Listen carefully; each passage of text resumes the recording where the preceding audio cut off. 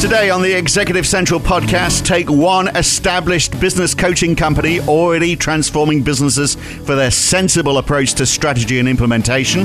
Then add a lot of smarts from a company that's researched the way effective businesses operate, particularly when it comes to innovation. Put them together and, well, it sort of sounds like a recipe for success, doesn't it? Yes, today we are going to talk about a new joint venture between Executive Central and 4C Organisations. It's a partnership that it is envisaged will help businesses develop their innovation by transforming organisations. And Transforming Organisations, by some strange coincidence, is the title of a book written by Professor Michael Anderson from Sydney University. He is the founder of 4C Organisations. He joins me, and so does Rob Balmer, Managing Director at Executive Central. Michael, let's start with you, though. 4Cs. I'm an old marketer from way back, a bit like Rob is in many ways. So I know all about the 4Ps. I know all about product, price, place, and promotion. I'm very happy with all of that. But the 4Cs, what's that all about? Well, the 4Cs, Phil, are the kinds of capacities that are going to unlock productivity and effectiveness for organisations. They are collaboration, communication, creativity, and critical reflection. And of course, we've all heard of these kind of capacities before, but if you look at the kind of research around about the future of work and how work is going to be delivered more effectively, not only in the future, but now, these are the capacities that make a difference for organisations in terms of their effectiveness and how they deliver for their customers. Right. And Rob, the companies you work with, how many of them have got these 4Cs? Oh, Phil, I think many of them would have, any one of those in part and, probably a number of them. But the thing that I think really attracted me to Michael and his team's work is that this is looking sort of on a far more holistic basis to say, what does your culture need to look like in order to create the possibility for innovation to sort of survive and thrive? So that was where we sort of saw a very strong synergy between what 4C Organisations was doing and what Michael's book was talking about, and in practice what we saw organisations needing to focus on. And give me some of the takeouts then, because you obviously did quite a bit of research for this book to try and get down to understanding how innovative organisations work. I mean, were there a few key secrets that you were able to pluck from the experience that you obtained? Well, the secrets seem to be that organisations that thrive using the 4Cs actually spend some work understanding what they are. I mean, the problem is we've got these kind of aerosol words like creativity and collaboration. People spray them around, they smell fabulous, but actually when you get to kind of try and grab them, they're like vapor. So we spent a lot of time thinking about how we might make them knowable for organisations, how we can set up what we call coherence makers. So we've got a 4-stage process for understanding creativity, same for collaboration and the other Cs, so that you can actually grab what creativity might be like. And of course, if you can't be creative, you can't be innovative, because creativity ends up being innovation literacy. And so we've got a lot of organisations that talk a lot about innovation, another aerosol word, but actually they haven't got the base literacy of creativity to make it possible right throughout their organisation. So yes, there was a lot of research that went on looking at organisations like Lego, looking at organisations such as Dresden, which is a new kind of startup in Australia that's using eyeglasses and creating very cheap eyeglasses out of recycled material. These kinds of organisations are embedding the 4Cs and making them to deliver. Well, I mean, if you look at Lego, I mean, I've given half of my net worth to Lego over recent years, having young kids growing up, and it's amazing, isn't it, how they've almost reinvented themselves. But I mean, you're right. I mean, I love the expression aerosol words because, I mean, as I said, I'm an old product marketer, a bit like Rob was.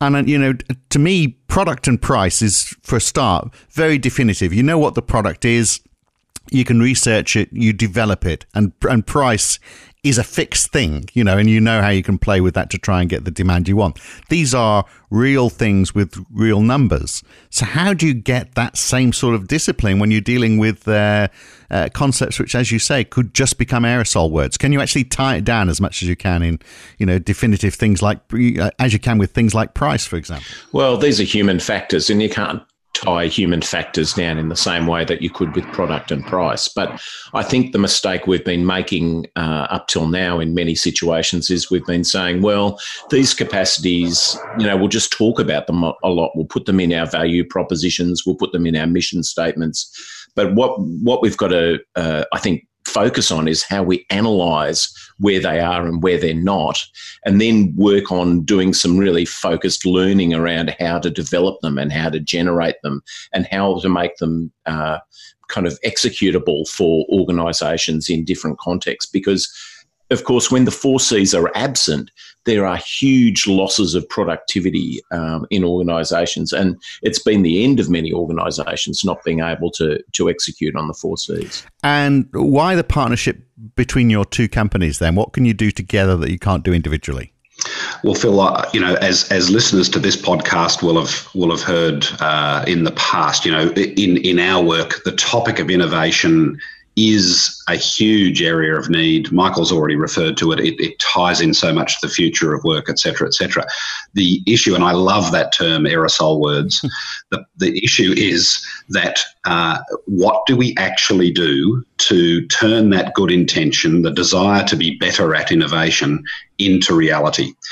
And so what we saw in the joint venture opportunity with 4C organisations is that we can now bring a diagnostic tool, effectively a cultural assessment survey, if you like, that we can bring into our organisations and actually get both a quantitative and qualitative picture of where that organisation is across a whole lot of these capacities that Michael's talking about.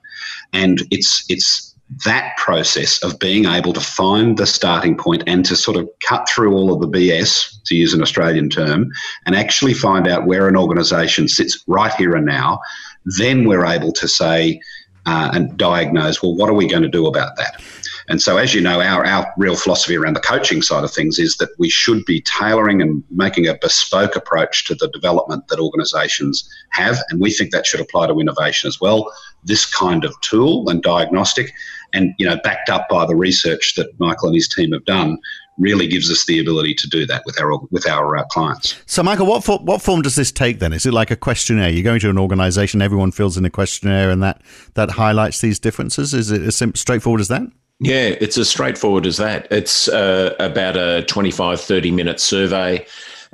You can obviously take it online and you get pretty quick responses, within a day or so or 2 days. We can really see effectively what's going on in an organisation down to that really granular team level. So you can tell, if the marketing department has got some issues with critical reflection or communication, and then you can focus a really bespoke, thoughtful strategy around how to engage with that and how to respond to that. So it's removing those aerosol words. We're replacing them with analytics. Good hard facts, which I'm going to be happy with. It's almost like getting back to my 4 Ps of marketing. So I'm very happy all of a sudden. Are many people doing this, or is this a bit of a world first? It's a bit of a world first, and certainly we've had organisations engage with it. But I think the potential of it is for organisations to get that analytic kind of that hard data first, which of course, you can't argue you're creative if the data's showing otherwise. But that's the first step, of course. It's all very well to know you've got a problem. It's actually fitting in the learning and the coaching to make sure that you can move your organisation beyond the problem to the solution. So the potential for it, I think, is huge as organisations start to understand that how they work in collaboration and the other Cs actually makes a difference to their bottom line, and to stop the kind of productivity wastage we see every day through the 4Cs not being executed well in organisations. And Rob, does this apply to every organisation? I'm sure there's firms of accountants that sitting, listening, thinking, what do we need with creativity? I mean, this is for the arts, not for us. Well, I think we've talked about this before in previous podcasts, Phil. This is all about the future of work and fundamentally future-proofing your organisation. Now, if you can tell me a profession or an industry that is not being affected by, if it's not major disruption, then it's certainly rapid change. And, changing, it's not just in their industry, but their clients' needs are changing, their environments are changing. So let's face it, no one is immune to that kind of disruption and change. And therefore, innovation is not just a nice aerosol word. It is a mission-critical capability for organisations moving in the future. So, this is all about how you make that a reality rather than a wish. So it's available now. If I'm interested, if I want to take my company down this road, I can engage with you guys and get started on this process straight away, Rob? You certainly can, yes. And we're effectively with this podcast, Phil. We're really announcing this to the world. So the joint venture is brand new. But a lot of work's been going on in the background to get at this point, and we're really excited and would be delighted to talk to any clients, obviously, that are interested in just having a discussion and investigating the possibilities of it. Sounds very interesting stuff. Rob, Michael, thank you for your time. We'll talk again soon. Thanks, Phil. Executive Central and 4C organisations have the answers. Thanks for listening to the Executive Central podcast. I'm Phil Dobbie. If you want to make sure you never miss an episode, don't forget to subscribe. We'll be back again soon.